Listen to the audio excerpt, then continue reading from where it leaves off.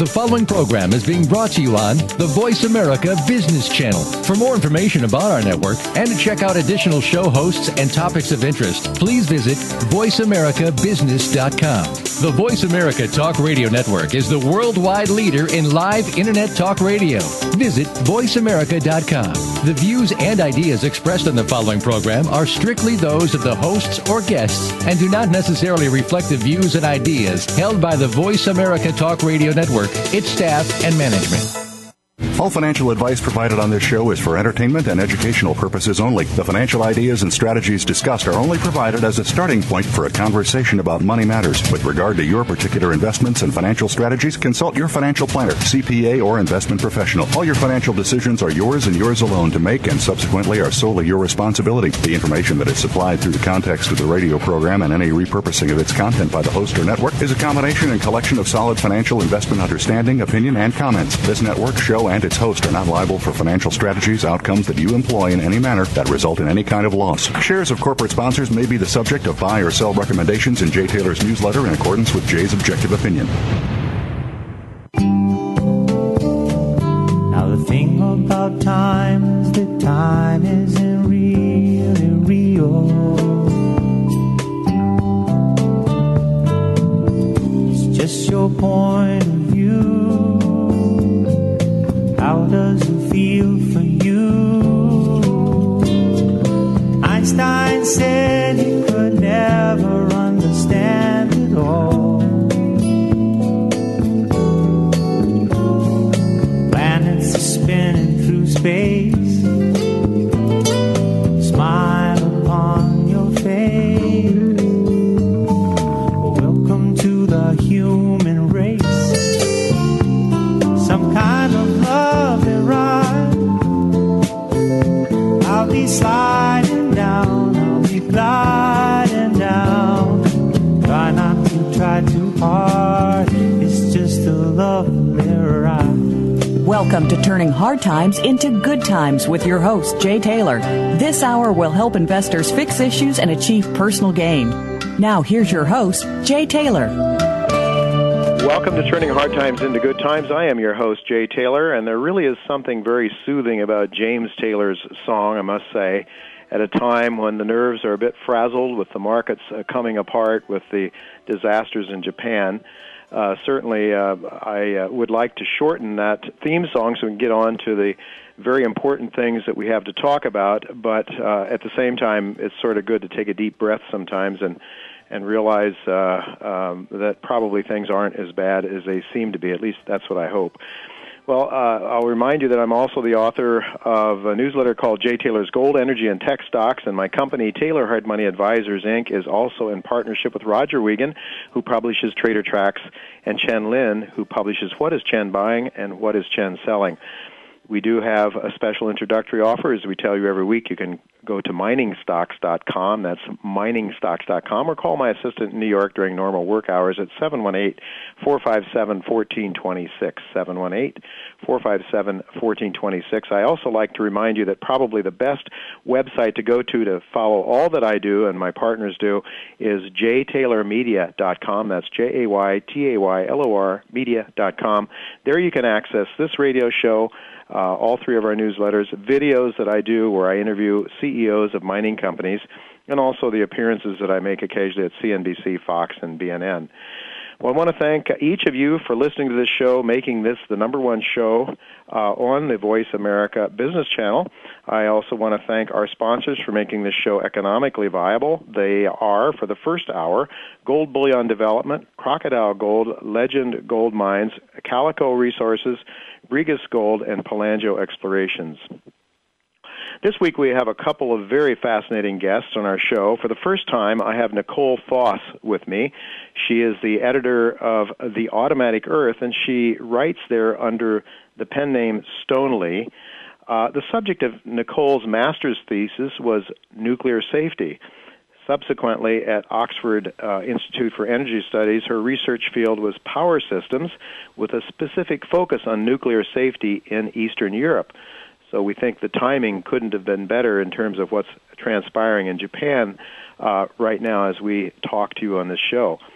In the wake of the events that have just taken place, as I say, it's just very difficult to find somebody more appropriate to address the issues that are on everybody's mind. So I'm really looking forward to speaking with Nicole at about 2:30, about half past the hour here. Later in today's show, Bob Hoye will be joining us again. Bob has been with us several times. He's going to provide his thoughts on the markets and on the natural disaster that's just taken place in Japan. But Bob really takes a longer-term look of the markets. He has, I think, a historical perspective that is very, very helpful. Most people these days don't pay too much attention to history. Well, Bob Hoye does, Ian Gordon does, Robert Prechter does. A number of people we've had on this show are longer-term orientated, are able to look back into history and see the parallels. History never repeats exactly the same, but it rhymes, as they say. So Bob Hoye will be with us to talk about and put into perspective the events, the natural events. I might say that Bob also has a background in science. He was a geophysicist. So we've got a couple of people with scientific backgrounds today to put these markets into perspective. And I might also mention that Nicole Foss is also a very astute market observer. So we'll be talking to her about what impact all of this going on in Japan and the various things around the world taking place, how it might impact the markets. Of course, that's what the main focus of this show is. It's about the equity markets, it's about the precious metals markets, it's about how can we understand what is really going on, what is really causing the things to occur. If we can understand what's going on, then the theory is that we're in a much better position to be able to prepare ourselves for the markets. One more person who is able, I think, to really help us a lot in understanding what's going on is Chen Lin, and I believe, yes, Chen is with us, so yes, we are going to be talking to Chen in just a minute. Later on, after we talk to Chen Lin, Bob Archer, he's the president of Great Panther Silver, a new producer, relatively new producer in Mexico, doing very, very well. One of our biggest winners in our newsletter, up over 750%. Bob Archer will be with us to talk about Great Panther and how he plans to keep expanding and building wealth for his shareholders.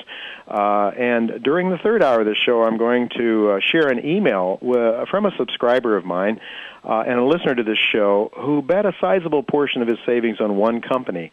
And we're going to talk a little bit, I'm going to talk a little bit about the risks inherent in the junior sector and why you need to be careful, how you can avoid losing a lot of money in a market. I think we are in a bull market of a lifetime for the gold mining shares. I think silver mining also looks very, very bullish. But that's not to say there's not an awful lot of risk. There's a tremendous amount of risk if you buy any one stock. So we're going to talk a little bit about the things to watch out for. I might also mention in advance of next week's show, I'm going to have Dr. John Mark Staude with me. Dr. Staude will be providing more detailed information and an education on investing in the junior mining sector. It's a sector that most people don't know too much about. It's wrought with huge amounts of risks, but at the same time can provide enormous upside potential as well. Also, Roger Wiegand will be with me in the third hour of today's show, as will Ted Ohashi from Investment Pitch. Ted and I are both on the advisory board of Investment Pitch, and Ted will have some ideas. He has some family members in Japan. Ted will also no doubt have some things to say about all of that. Well, anyway, before we go to Bob Archer, we have just a few minutes left, and I want to turn to Chen Lin, my partner.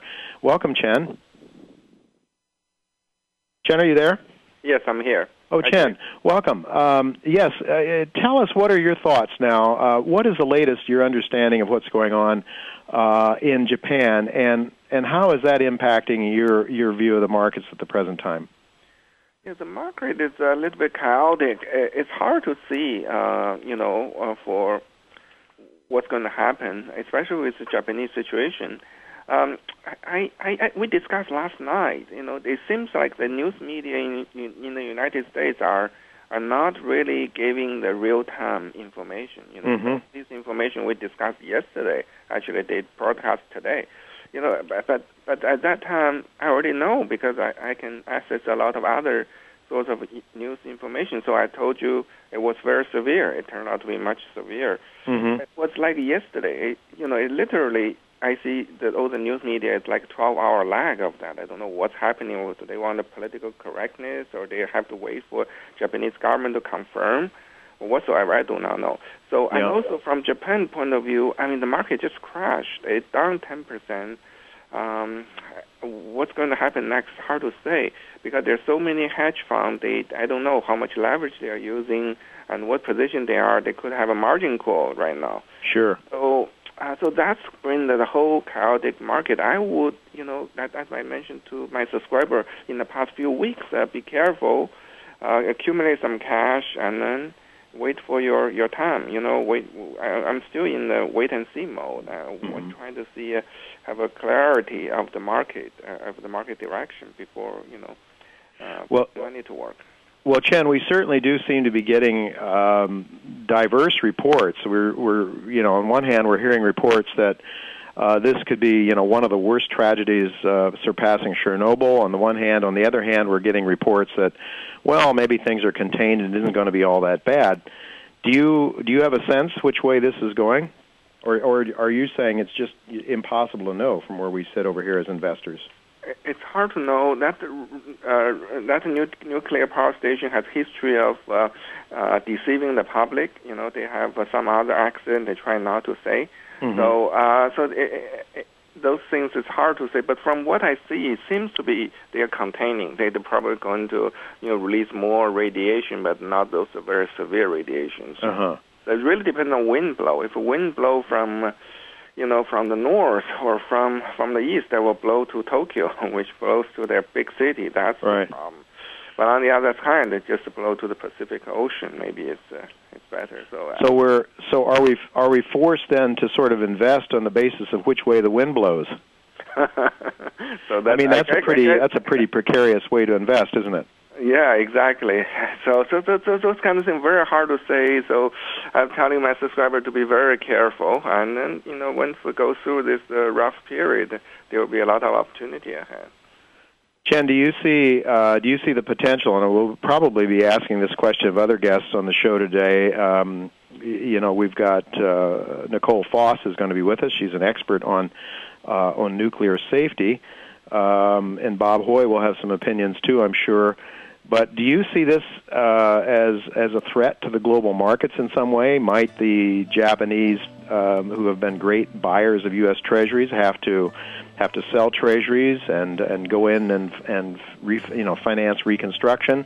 And would that maybe mean that Mr. Bernanke is going to have to be more aggressive even in printing money to fund the U.S. deficits? Yes, exactly. That's what I'm feeling is the QE3 is coming. And, Japanese, they has to pull back some of their assets, and they probably going to also issue more bond, more deficit spending, and then in addition, they probably going to bring assets from overseas back. So I don't know how much they invest in hedge fund. They could, and then that means a redemption of hedge fund. We know what happened in 2008, so it's not good. Yeah. So are you really, Chen, looking to sort of build cash right here? Is that what you're trying to do? Oh, I already built cash a few weeks ago, so I'm holding on cash. Okay, excellent. Not much buying right now. Okay, Chen, we're going to have to go to break. We're going to be talking. We're going to be talking to our next guest in just a minute, and we're going to learn a little bit about his wonderful silver company, a company that's making lots of money. If you want to hang around, Chen, and listen, and maybe you have a question or so for Bob Archer, you're free to do so. I'd love to have you. But in any event, folks, we are going to go to break. We'll be right back with Bob Archer, the president of Great Panther. Don't go away. We'll be right back.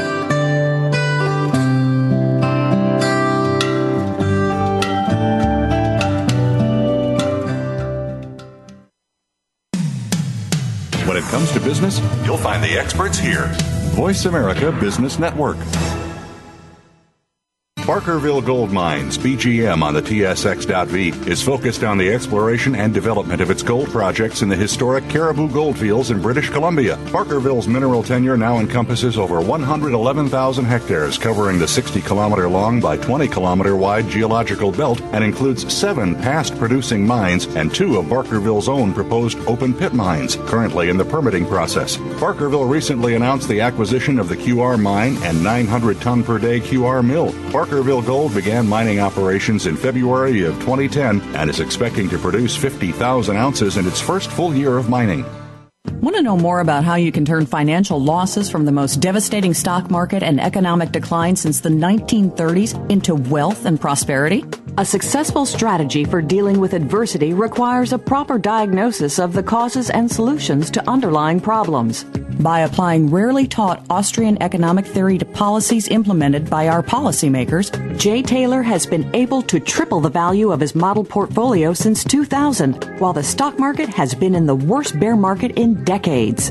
At miningstocks.com, Jay and his associates provide a framework for turning the pains of the current bear market and recession into investment gains. Jay is a frequent radio and TV guest and speaker at investment conferences where he shares his highly profitable Austrian economic insights at a time when most people are seeing their 401ks become 201ks or worse. He is available to share his rare profit-making insights via radio, TV, and public speaking engagements. To profit from Jay's insights, call 718-457-1426 or visit miningstocks.com to subscribe to his profitable newsletters. Crocodile Gold Corp is a new gold producer with bite. With operating gold mines in the Northern Territory of Australia, Crocodile Gold produced 82,000 ounces of gold in 2010. Crocodile Gold has significant exploration upside on its expansive land package of 2,500 square kilometres. Please visit our website at www.crocgold.com for more information. Don't let this snappy opportunity pass by. Voice America Business Network, the bottom line in business. Welcome to the human race. Some kind of love and ride. I'll be sliding down, I'll be gliding down. Try not to try too hard, it's just a lovely ride. You're listening to Turning Hard Times into Good Times with your host, Jay Taylor. If you have a question or comment about today's show, Jay would love to hear from you at 1-866-472-5790. That's 1-866-472-5790. You can also send an email to questionsfortaylor@gmail.com. That's questions, the number 4, Taylor@gmail.com. Now, back to our program. Welcome back to Turning Hard Times into Good Times. I'm your host, Jay Taylor. This is the 15th of March, 2011, and the markets are coming under an enormous amount of pressure following the tragedies in Japan, starting with the earthquake and then the tsunami of last Friday. And we are still the world is trying to get a handle on how much damage and tragedy has resulted from that, and so the markets are a bit roiled today.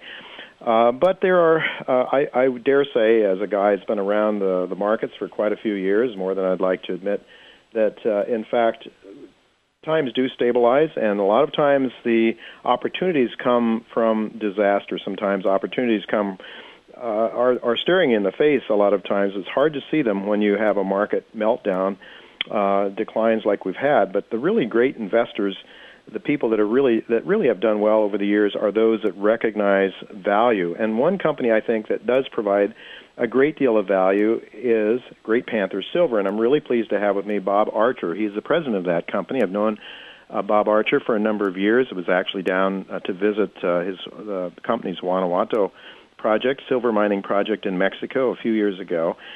Great Panther is trading somewhere around $3.80 today. It's taken a hit like everybody else. It's down about close to 10%, down 38 cents on the day.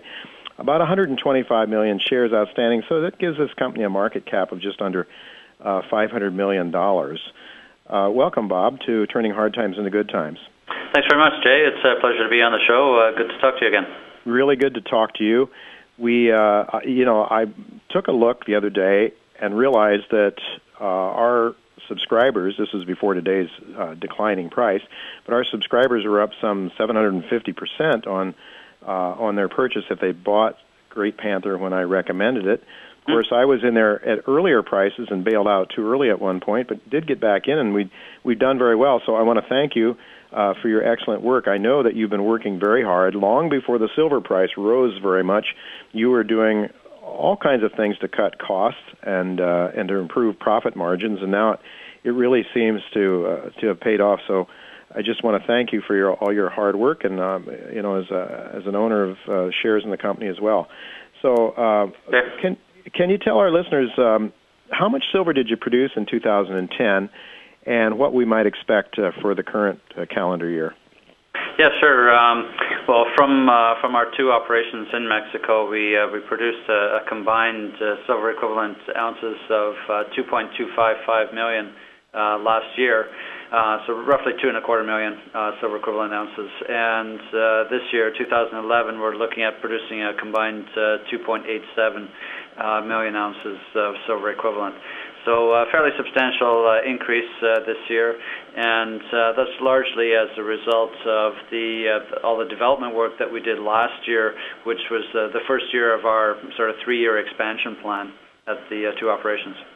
Okay, so you would be then in the second year now, so that production number of 2.87 million ounces equivalent would be this year.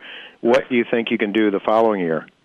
Our target for 2012 is still 3.8 million ounces silver equivalent, and again, just coming through increased production, following up on all the development work and new equipment that we purchased, plant improvements, that type of thing. Sure. Well, could you tell our listeners, just perhaps give us a sense of what your cost is? You have two different producing mines. One is the Guanajuato and the other is the Topia. Could you give our listeners some sense of how much you produce from each of those mines and what the cash costs might be from those two different mines? Sure. It's the split is ropely 1/3 to Topia and 2/3 to Guanajuato. And Guanajuato is a silver gold mine, whereas Topia is silver, lead, zinc with a little bit of gold. So, and that's one of the reasons why we often deal in silver equivalent, because we're talking about 4 different commodities essentially. Sure. Even though I should point out that about just over 70% of our revenues come from silver, and about 20% or so from gold. And there's only about 9% comes from the base metals, from lead and zinc. So we really are very much a precious metals company. Having said that, the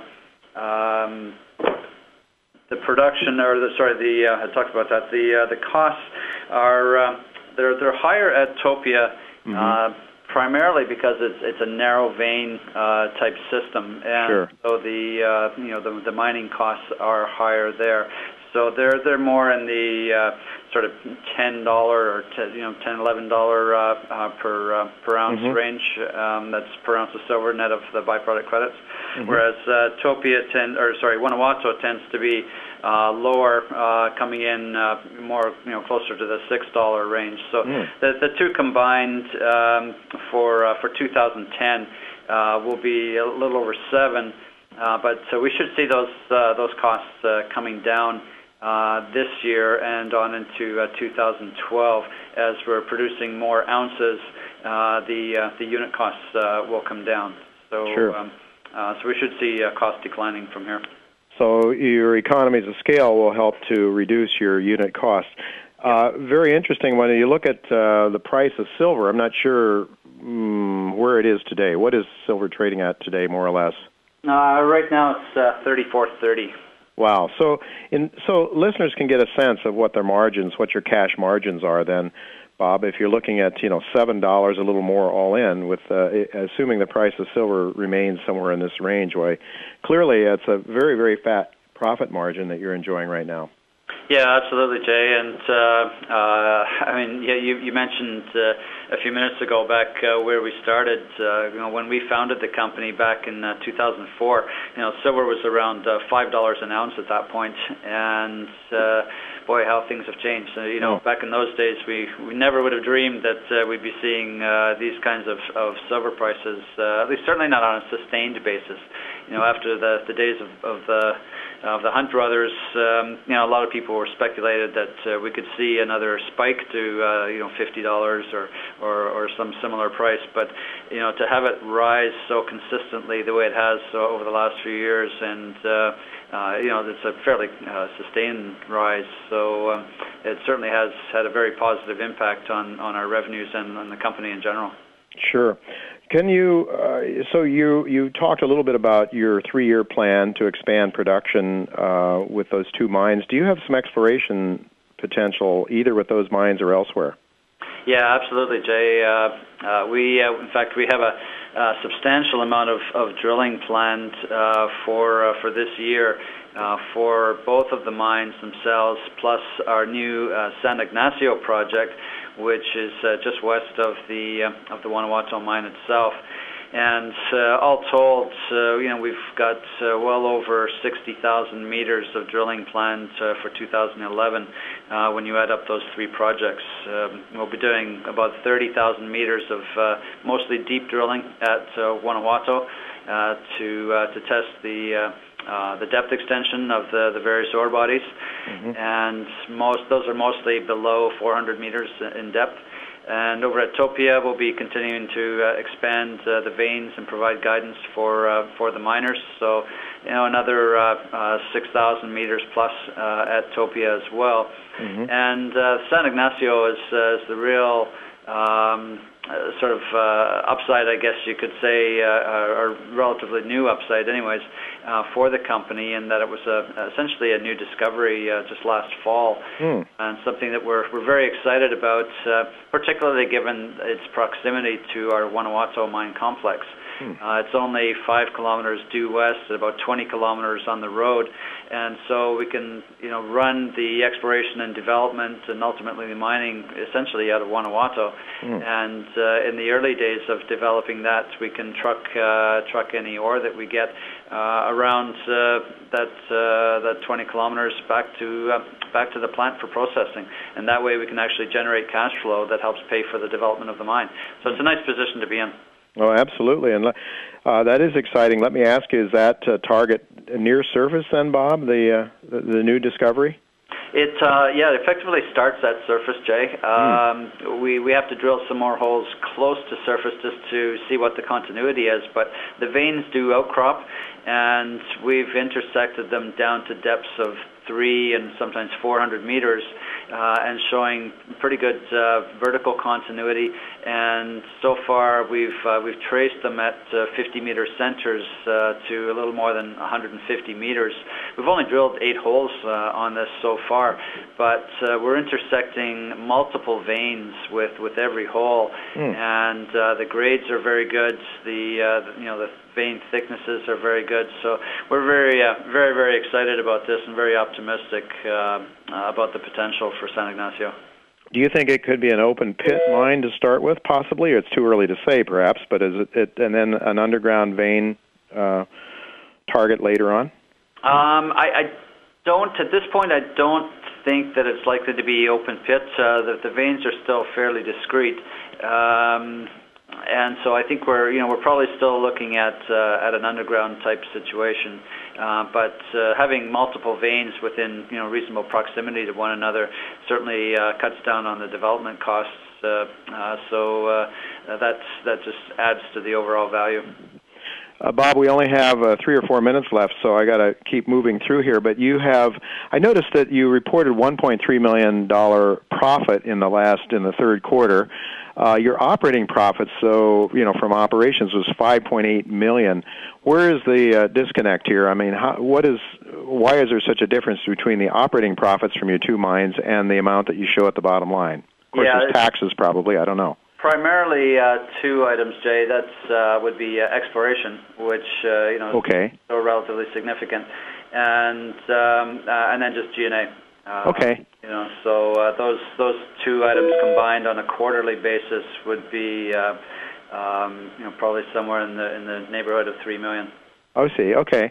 All right. So, I mean, this is the idea, though, is that now you're able to finance your exploration, this exciting new discovery, and expand existing deposits from cash flow and not have to go back to the market and raise more capital and dilute shareholder interest, which is really a good position to be in. I see you've extinguished some debt. Can you talk a little bit about your balance sheet now, Bob? Yeah, sure. The convertible notes that we did expire just recently were held by our major shareholder in London, and they came due. Those were had a 4-year term on them, and the price, the strike price of $225 was actually at a premium to market back when we did that deal back in 2007. Oh, good. Well, it was a good deal for us at the time. We got the $4 million that we needed to work with, and they earned the 8% interest on that during that period, and now the shares are in the money, and so they converted.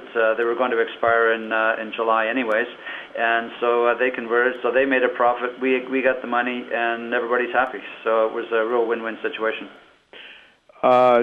Just one more question, Robert, before we part company now. But do you ever consider hedging? We're at these high silver prices. Do you ever consider hedging and locking in $34 silver, for example, or not? I know it sounds tempting, especially from where we've come from. But the overall environment, I think, for precious metals is still very strong for the near term. So we're still of the belief that precious metal prices are going higher. So we're not in a rush to hedge any of our silver or gold production.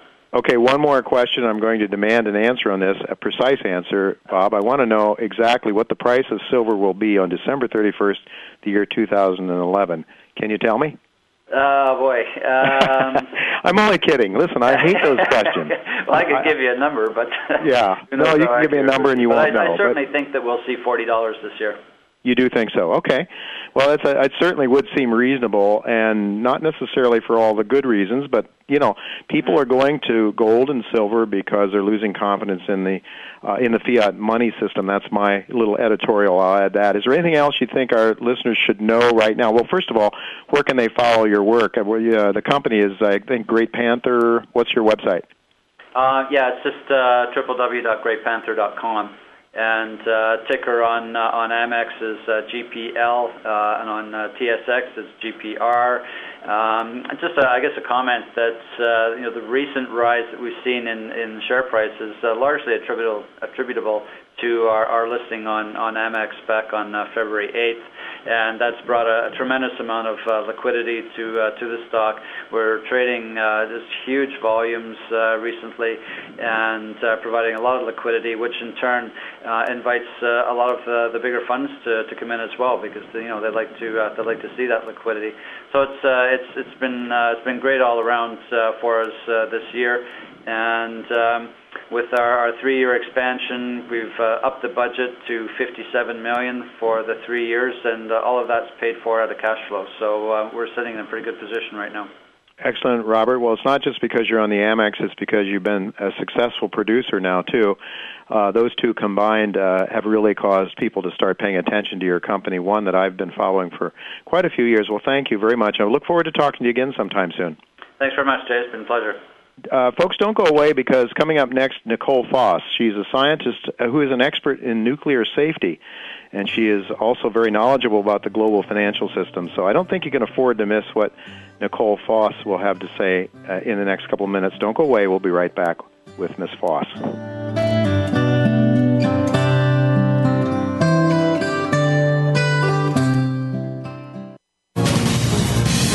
Voice America Business Network, the bottom line in business. Western Pacific is a gold exploration company focused on finding major world-class deposits in the western United States. Western's Ace in the Hole, a project called Mineral Gulch, lies along trend with the Carlin-style Long Canyon deposit, recently acquired by Frontier Development. Catalyst going forward will be from drill results. One drill campaign is underway at the South Leda project in Nevada, with permitting underway to drill 33 holes at Mineral Gulch. Western Pacific trades on the Venture Exchange under the ticker WRP.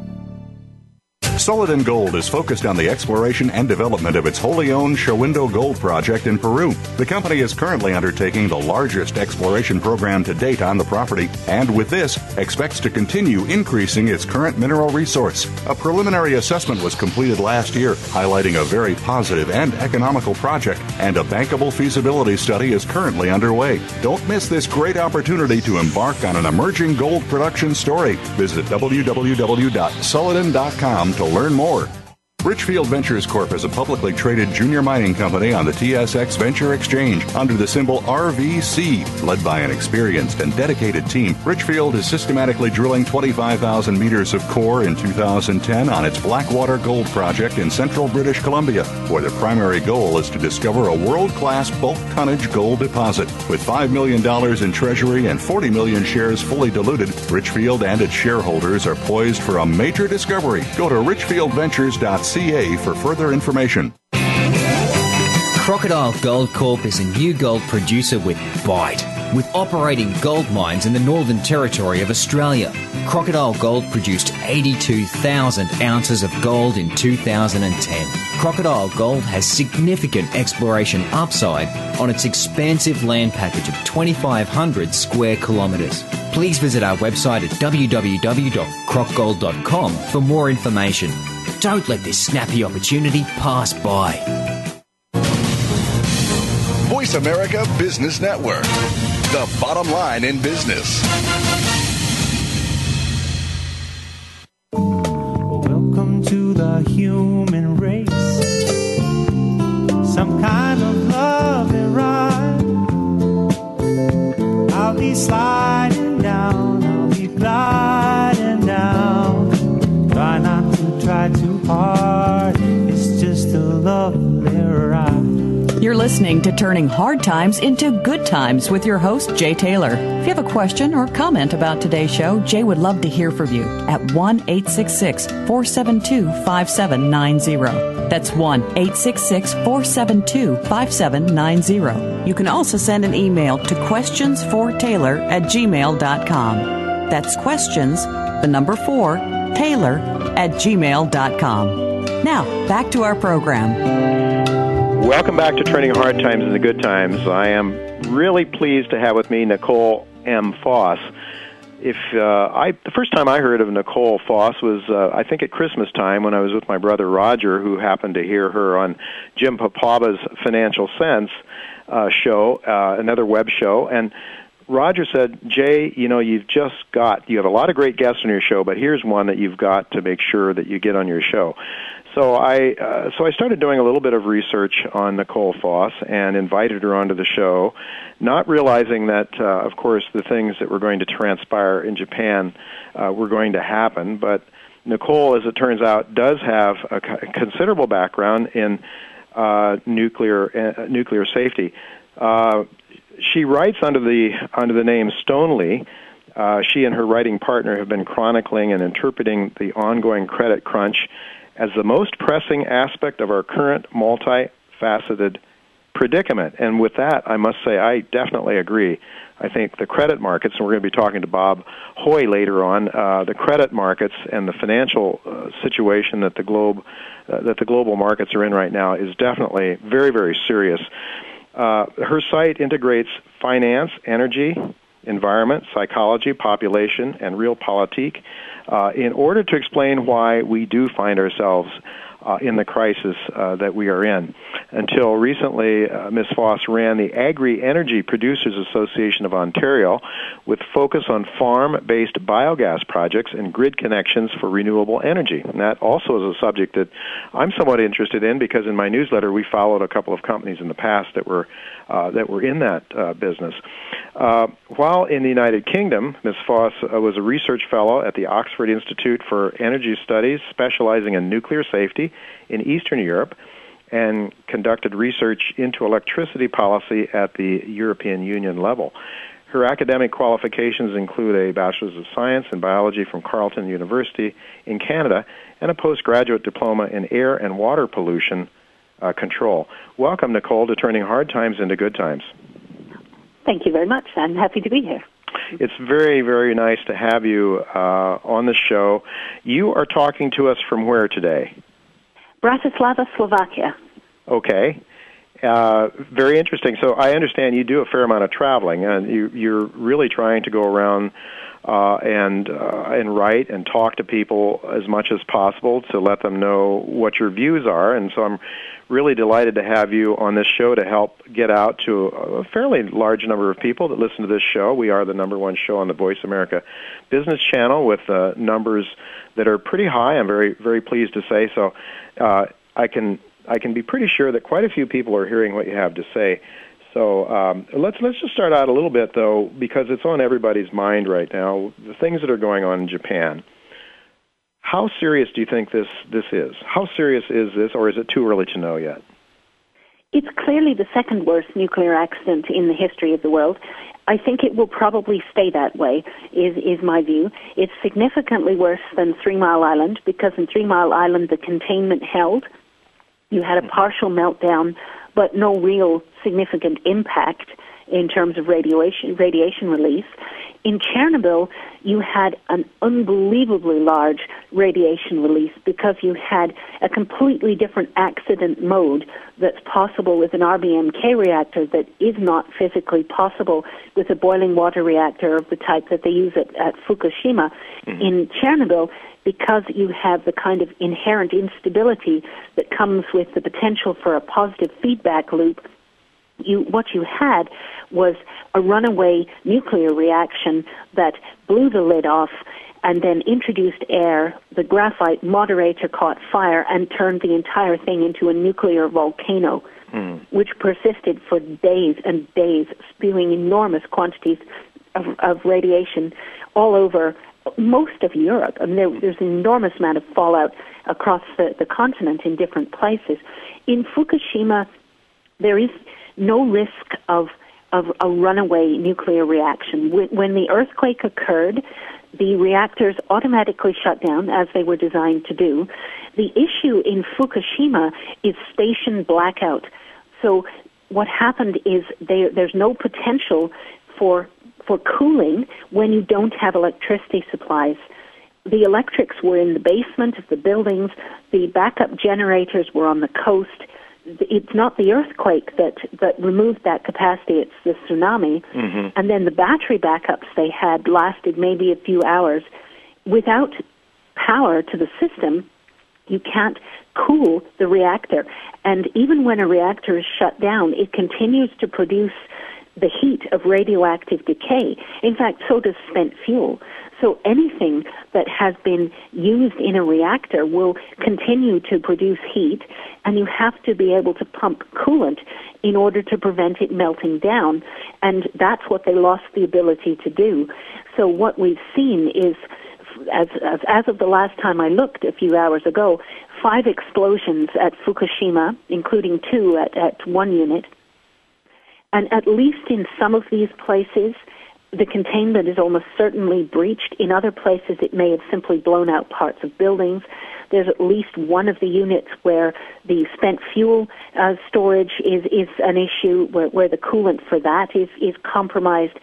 But I think the worst-case scenario for Fukushima, really the worst-case scenario would be multiple meltdowns that would involve molten core material going through the bottom of the reactor pressure vessel and the containment, potentially as far down as into the groundwater, in which case there would be steam explosions.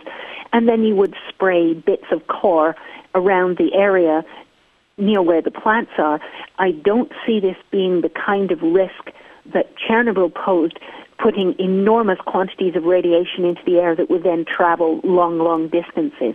So I've seen people issue warnings for, say, the U.S. West Coast, saying everyone should be taking potassium iodide.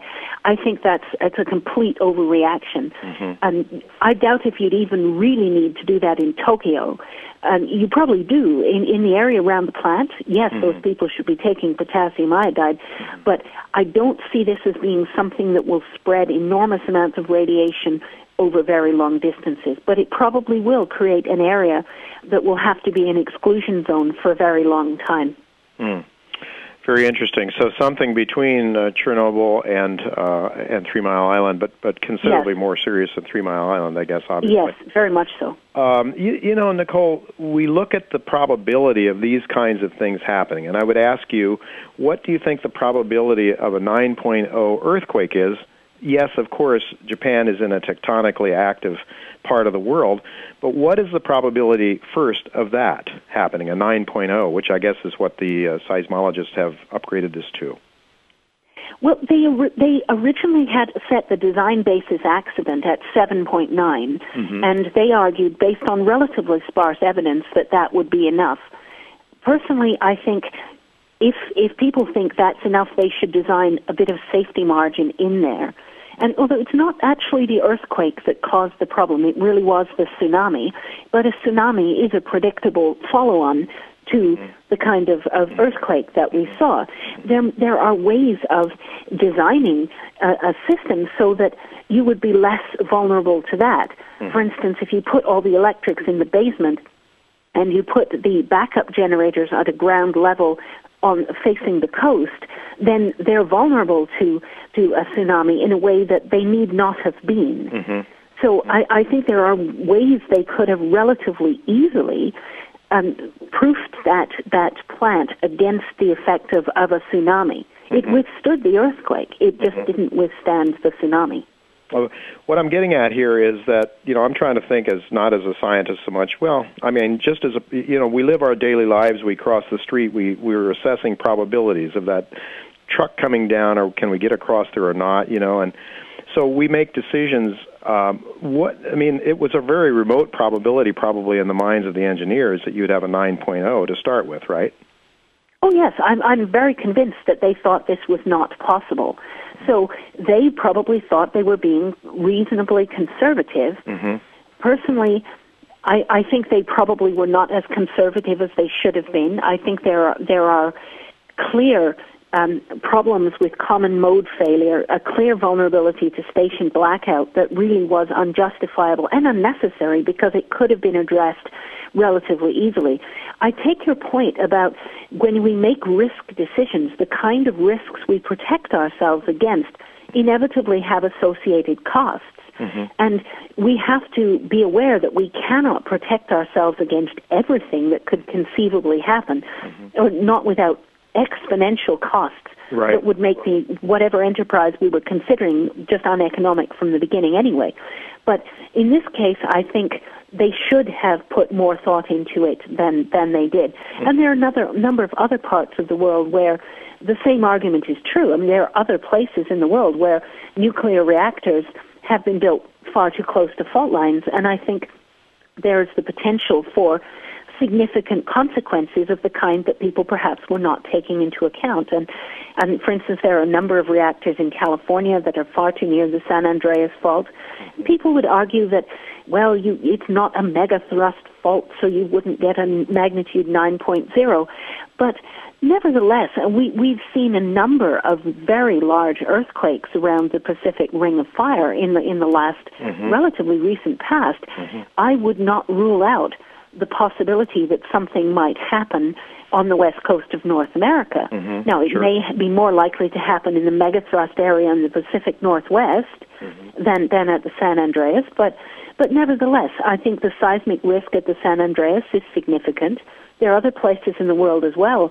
For instance, Metsamor plant in Armenia is right in an area where they had a massive earthquake of a comparable size, not quite as big as the Japanese one, but a very significant earthquake in 1988.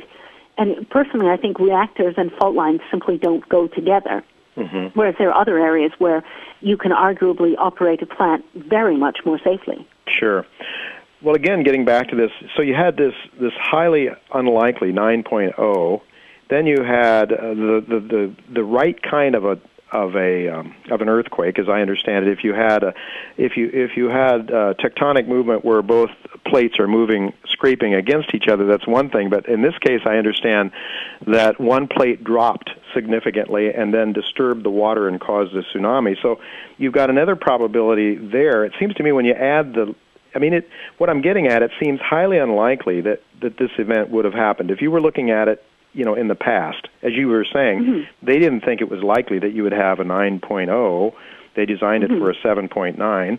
And then on top of that, you've got an earthquake, but not just any kind of earthquake. It has to be the right kind of earthquake to cause a tsunami, right? But then if you have fault lines that suggest that kind of earthquake is possible, then you really need to take that into account. Whereas the San Andreas, for instance, is where plates slide relative to each other. So you would expect lesser magnitude earthquakes in Southern California, for instance, than you would have expected in Japan or in the Pacific Northwest. Well, it's certainly difficult to know these things, but also these plants were built, about 40 years ago or something like that? Yes, the 6 units at Fukushima 1 are of that sort of age. There's also the potential for involvement in this accident of 4 units at Fukushima 2 and also 3 units at Onagawa. Onagawa is actually closest to the epicenter. So, and there is a state of nuclear emergency in several other reactors, but it would appear at this point that they have not had a station blackout in those other plants, that they are at the moment able to at least maintain some cooling, although they are venting radioactive steam. So there is a rise in temperature at both those other plants that suggests that they're not out of the woods yet, but at the moment, they seem to be maintaining a greater degree of control than they managed at Fukushima 1. You have certainly, hit the nail on the head, Nicole, I think, when you said a moment ago about the cost benefits, or, if you're going to design something so that there's no chance at all of anything going wrong, the cost would be so prohibitive that you wouldn't even begin to do it. So I like your attitude about that. It seems to me, and I'm involved a lot in the mining industry, and I'm Canadian mining companies, which I work with all the time, and we're realizing all the time that, you're trying to avoid problems that occur, environmental requirements and so forth, and sometimes it seems as though things tip in one direction or the other too far. We had 3 Mile Island and then Chernobyl, and that meant that the nuclear industry was basically off limits in terms of expansion and growing the industry again. And Chernobyl certainly scared the daylights out of most everybody, even the most conservative people that would be inclined to build plants. Where do you think this is going to go now? Do you think is this going to stop nuclear energy, the growth? Because we've now, even environmentalists have sort of come around to believe that maybe this is a better way to go than, if we want to reduce our carbon footprint, how are we going to do it? Well, nuclear has had, except for a couple of these extreme cases, has had, a pretty good track record, hasn't it? Well, in terms of not too many fatalities, yes, and we have a lot more fatalities in the coal mining industry, for instance, than in nuclear power. In terms of reducing CO2 emissions, I think if you look at the whole life cycle of everything that goes into nuclear power, from the mining to the construction through to the decommissioning, you'd probably find that the benefits in terms of CO2 were really not that significant anyway. So I'm not looking at that as being any kind of major antidote to global warming, for instance. Yes, the fatality rate has been lower, but the risks are significant, and we do have to be aware that some of these risks are not high probability, but if the risk, despite the fact that it's not high probability, is nevertheless catastrophic, then I think this is something we should not do. And I think that certainly applies to all RBMK reactors, that's Chernobyl-type reactors. I think the risks that you run from a plant like that are simply unacceptable, and they should all be shut down. I believe there are still some operating in Russia. There certainly are when I was doing the research I was doing. Other designs, if they already exist, I wouldn't necessarily close them down. I think the alternative of having much less energy may be a lot less acceptable to people in certain areas than keeping the plant that they already have. But I do think there will be a major impact on the nuclear industry and its plans for expansion. And not just its plans for expansion, but its plans for extending the life of existing plants. For instance, in Germany today, they issued a decision that they were going to change their minds about extending the life of nuclear plants there. So I think we're seeing a very rapid backlash And it's not like Germany is a seismic zone. And arguably, they could have operated those plants relatively safely for longer. They could have extended the life. I mean, Canada, they extended the life of a number of plants, but the design there is a bit more problematic. I'm not really a fan of CANDU reactors. In some places, it arguably makes sense to keep ones that we already have. Whether we want to build any more is a bigger question, because I think we really have not come up with answers to some very significant issues. For one thing, the fuel that we're going to use, it's not particularly clear. The uranium ores that we rely on are reducing in quality. So there's not an enormous amount of the high-grade ores. That means that the net energy involved in mining these lower-grade ores gets worse. So the amount of energy surplus that you produce, the energy returned on energy invested, gets worse as the ore grades fall. We haven't come up with any kind of realistic solution for using any other kind of fuel. I can't really see thorium reactors being viable, for instance. They haven't been developed yet. Breeder reactors have been tried, but have been shut down almost everywhere they were introduced. Places like Monju in Japan or Superphénix in France, these have experienced significant operating problems. They also have higher risks in a way. I mean, they use liquid sodium for a coolant, for instance, typically. And then if you have an accident and you're dealing with a liquid sodium spill, the potential for fires and explosions is considerably higher. So I don't think we have solved where the fuel is going to come from, nor have we come close to solving what we're going to do with the spent fuel, with the nuclear waste. And we have not dealt with decommissioning issues. So in terms of the fuel, all the nuclear fuel that has ever been used in a reactor is sitting in what amounts to a swimming pool somewhere, probably near the reactor that created it.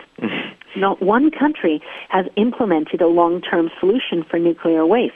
And in fact, you have to keep this stuff cool for decades before you can even really dispose of it in any kind of long-term way. Only the Finns are actually building a nuclear waste storage facility. In America, they considered Yucca Mountain, but that was quashed, and now they're trying to revive it. But there's been no really realistic proposal in America. No other country has come up with anything either. Some of them have thought about reprocessing with a view to fast breeder reactors, but reprocessing creates enormous amounts of high-level nuclear waste in its own right and creates significant risks, too. So in Britain, the one reprocessing plant they introduced, the Thorpe plant, was shut down after only a very few years because of malfunctions. The other thing we haven't dealt with is decommissioning. You have to leave these plants to cool down and maintain them and cool them for a long period of time before you can actually dismantle them and look at disposing what it will be a very radioactive set of remains. We haven't looked at how you would deal with the cost of that, because who is going to be able to put aside the money during the operating phase? Who is going to be putting aside the money that decades from now would cover the cost of decommissioning? That simply doesn't happen. So that means the cost of decommissioning is being imposed on future generations that will not have an income stream to pay for it at that time. So I think that the question marks over the future of nuclear power are enormous.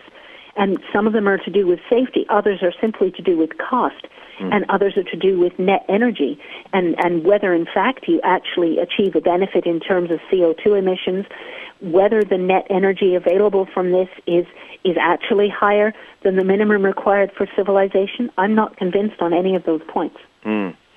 Doesn't sound like there's any easy solution to our energy demands. Energy consumption seems to go along with prosperity to a great extent. The West has enjoyed a standard of living that's unparalleled in the history of man. There are people, of course, aspiring to have the sort of living standards that we've enjoyed in the United States and Canada and Western Europe and so forth, in China, in India. Far more populous areas than we have, than I live in here in the U.S.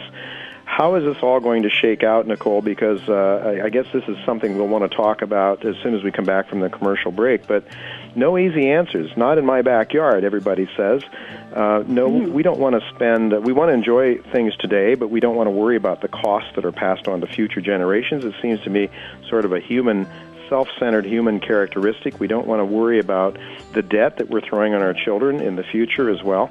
So I think we're going to go to a break now. When we come back, we've got a lot more to talk about with Nicole Foss in terms of energy and maybe some alternative energies that we might look to in the future, some healthier energies. Hopefully she'll have some ideas along those lines. And also, I really want to talk to her about the credit markets, about the global financial situation, because I know she has some important things to say there too. So we're going to go to break now, and we'll be right back with Nicole Foss. Don't go away.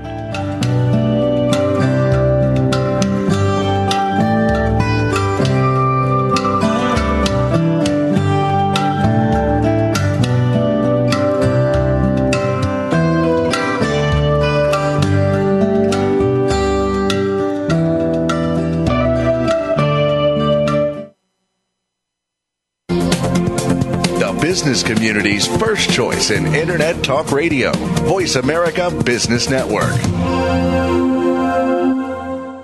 Barkerville Gold Mines, BGM on the TSX.V, is focused on the exploration and development of its gold projects in the historic Caribou Goldfields in British Columbia. Barkerville's mineral tenure now encompasses over 111,000 hectares, covering the 60-kilometer long by 20-kilometer wide geological belt, and includes 7 past producing mines and 2 of Barkerville's own proposed open-pit mines, currently in the permitting process. Barkerville recently announced the acquisition of the QR mine and 900-ton-per-day QR mill. Barkerville Gold began mining operations in February of 2010 and is expecting to produce 50,000 ounces in its first full year of mining. Great Panther Silver is a profitable primary silver producer trading on the Toronto Stock Exchange under the symbol GPR. GPR operates 2 100% owned mines in Mexico, has a solid track record of increasing production, and continues to add resources and reserves. GPR has developed an organic growth strategy that will see production increase by more than 65% over the next 2 years. Great Panther Silver is also generating excitement at its new discovery in Guanajuato and expanding its drill program. Look for GPR on the TSX.